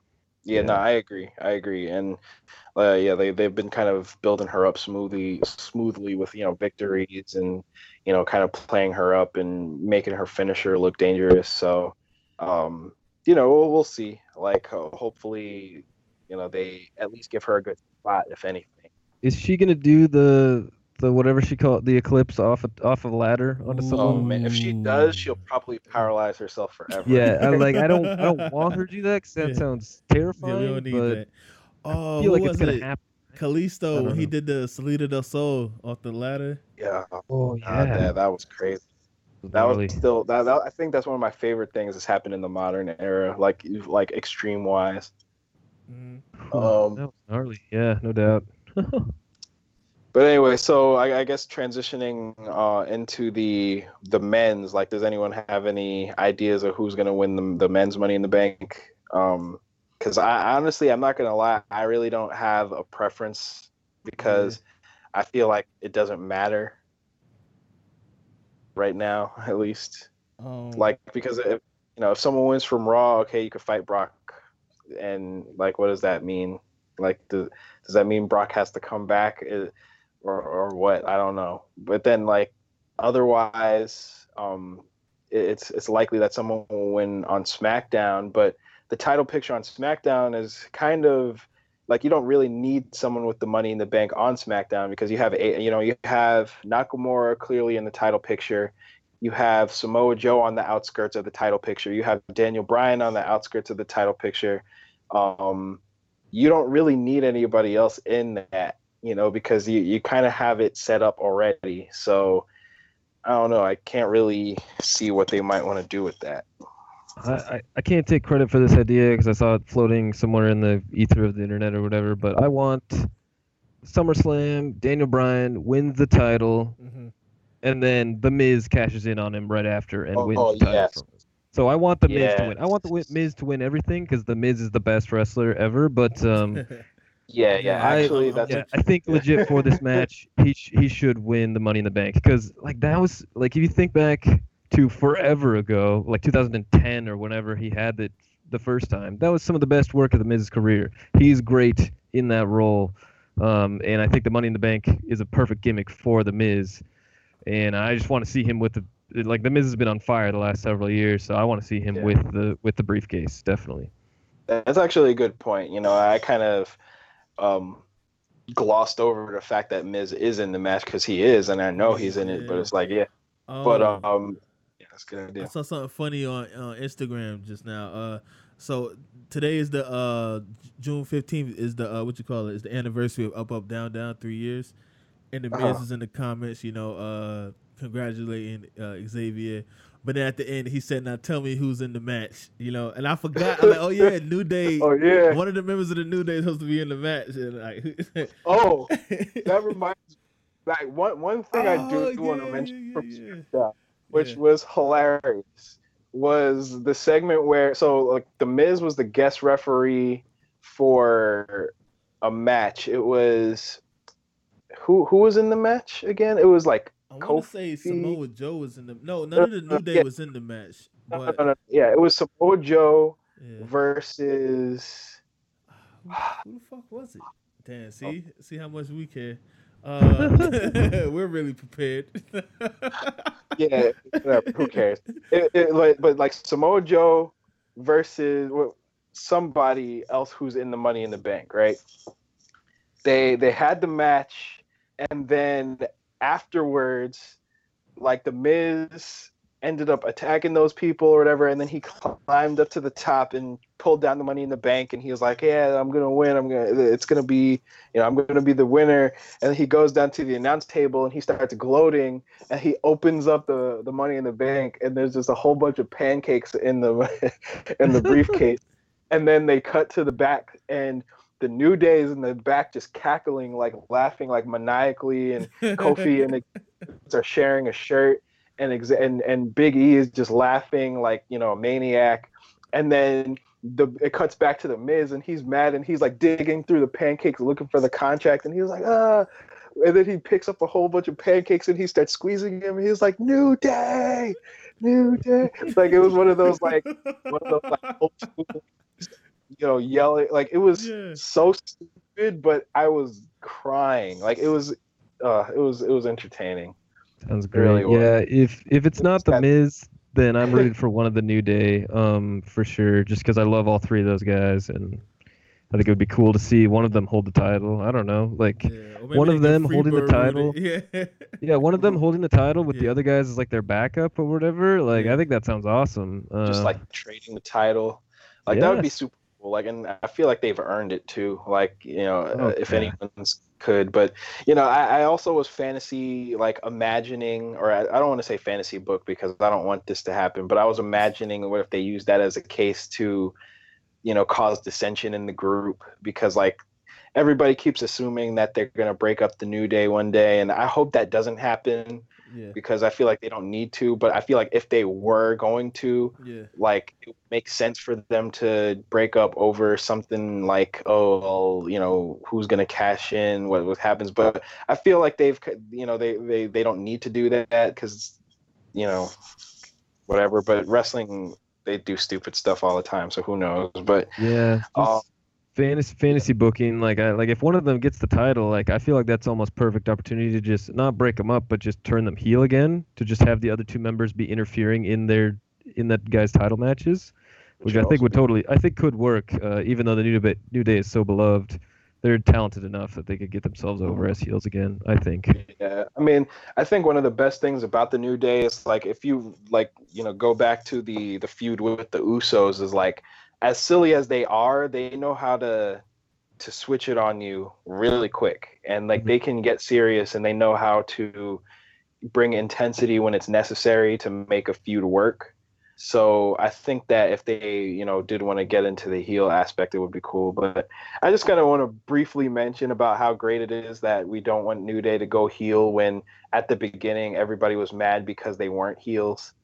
So, really good on them for sticking to their guns. But anyway, so yeah, I think the Miz would be the most optimal pick. For Nakamura AJ, do you have any speculation? Do you think this is when Nakamura wins finally, or? I don't know. It's hard to care at this point. I feel like they fought so many times. And I hate last man standing matches. They suck. I think that was like the one thing we said. We was like, oh man, I hope it's not a last man standing match. And then bada boom. They're just so boring. Like, I think WWE likes last man standing more than I feel like most people do. And I think that like the average WWE fan likes the idea of the last man standing match more than the execution. And I feel like people don't realize that the execution usually isn't as satisfying as they want because the ending always doesn't feel impactful because you're always waiting. You have to wait 10 seconds before it's over.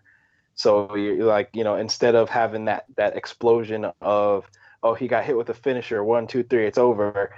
It's, oh, he got hit with a couple of finishers and now I have to wait 10 seconds and like realize that he's not going to get up when it gets to 9. Yeah, there's been some great WWE last man standing matches, but most of that is from just like the crazy shit that they do, and not because of the stipulation of having the ref count to 10 or whatever and stuff. Like, I feel like if they want to have people do crazy shit in the match, just make it a no DQ match, make it a false count anywhere match, make it a stipulation that actually makes sense and is not boring as shit when the guy's just going, oh, and he's counting and it's bullshit. I hate those matches. So it's a bummer because I love Nakamura, I love AJ. I'm not super excited about this match at all. So, and I have no real feel for who's gonna win. I don't know. Yeah, like I wish I could be more excited about it because like I generally like heel AJ. I like heel Nakamura. I like what they've been doing with the whole nut shot thing, which was kind of funny. But they kind of have been downplaying it more recently. But didn't he get like Jeff Hardy this week? I think so. I don't remember. I was kind of like skimming through it. Yeah. But regardless, like I do think in order for this storyline to get more interesting, it would be cool if Nakamura had it, but because then, like you said, you could do the Nakamura Daniel Bryan by SummerSlam or something like that. But AJ at the same time, like he hasn't necessarily been doing poorly. Like they did give him that pointless segment on SmackDown where they literally said nothing. Like they just had Jerry the King Lawler come out to interview him for 2 seconds about nothing. Like, and there was no attack, there was no build. It was kind of just like, hey, I'm gonna beat him because he thinks he's the best and I'm the best, and that was it. Like, whatever, who cares? But yeah, I mean, hopefully the match does okay. I mean, we'll see. Other than that, there's no Universal title match. Like Roman, he's fighting Jinder. Who cares?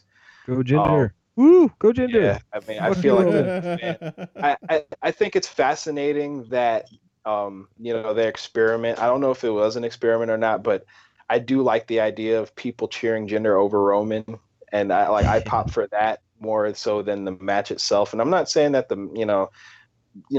I'm sure like they could put on a serviceable low mid card match or whatever, but I'm just whatever. Like I could pass on it. Mm-hmm. But yeah, other than that, I don't know. I feel like that's the majority of the matches that matter. I hope Asuka beats the hell out of Carmella and takes the title, because Carmella sucks and Asuka is amazing. So that's all of my analysis for that match. But screw it. I mean, I like Carmella on the mic. I think she has a lot of charisma. She's a garbage wrestler. She sucks in between the ropes. Yeah, like, I'm sorry. As a wrestler, no, she's not. I just have no interest. I have no interest. Like I think she would be a great valet or manager.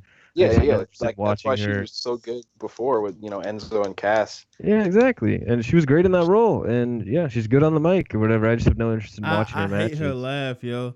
Like I like listening to her talk sometimes. I like hearing people talk shit, right? But when she goes that, oh yeah, I'm like, what the? It's mad annoying, yo. I don't know. But and I love Asuka. About that. I love Asuka, and I think she should. I don't know. She should win the title. She's that good. Like, why not?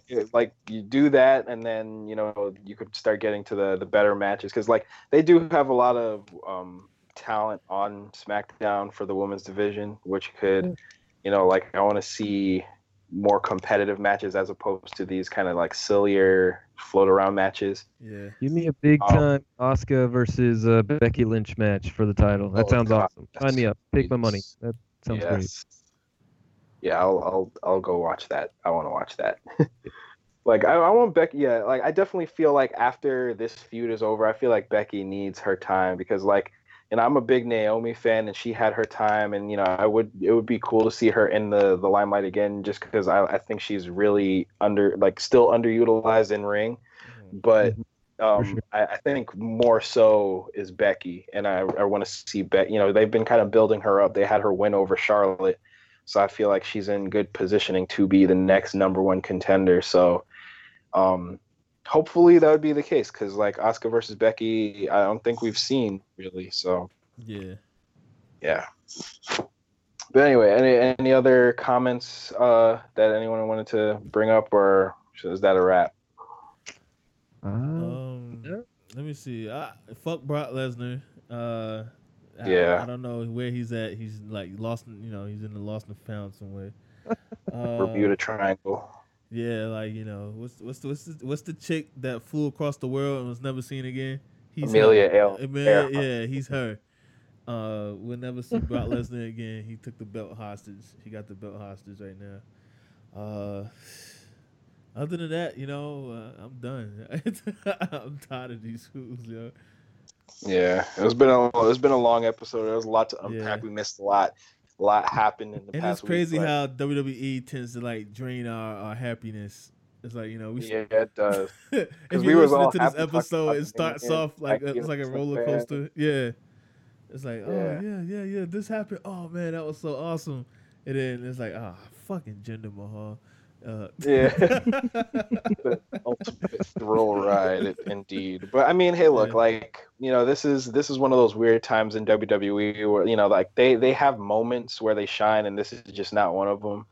And it's sad. Like I think it's made worse by the fact that they have all the puzzle pieces in play, in their pocket, that they could just like use to make some of the best wrestling ever if they wanted to. But for some reason they settle for mediocrity, and it's like I understand there's a lane, like there's certain aspects about WWE that work for them on a different scale or on a different level when it comes to entertainment, when it comes to kids or whatever.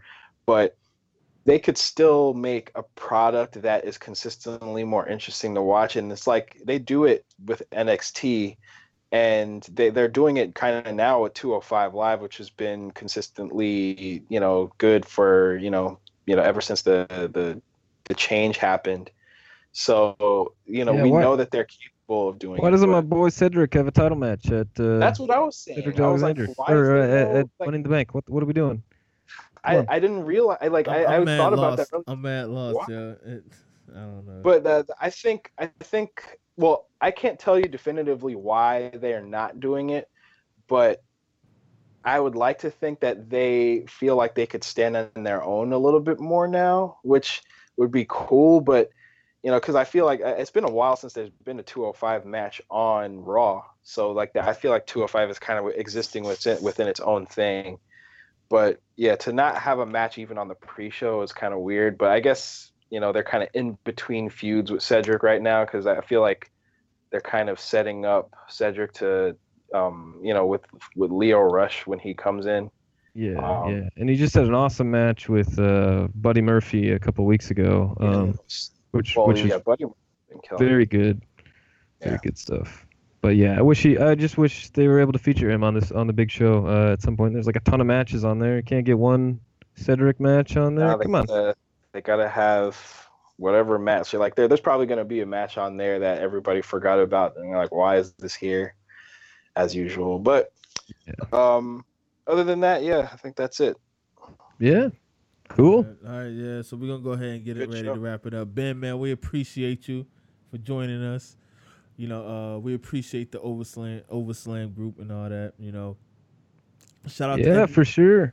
Shout out to, oh yeah, go ahead. I'm sorry. I was just gonna say it was a blast. I loved being here, and thank you both, Odell and JD, and for having me. And Overslam group. If anybody is a listener of this who's not in the Overslam, it's just a group on Facebook called Overslam, and we talk wrestling on there or whatever. Just don't be a dick or try to sell us sunglasses, and I will let you in. So yeah. For sure, and I would love to come back anytime you guys want me, and stuff. It's great. Yeah, man. Definitely. Most def, man. Or I was about to say, don't try to sell like weave. I've been seeing that a lot lately for some reason. Oh yeah, man. But yeah, we appreciate you, man. Also, shout out to my guys in the barbershop mentality group. I know those guys are dickheads, so don't really join that group. But for my man JD, for my man's Ben, I'm old damn Dell. We out of here, baby. Peace. Later. Peace.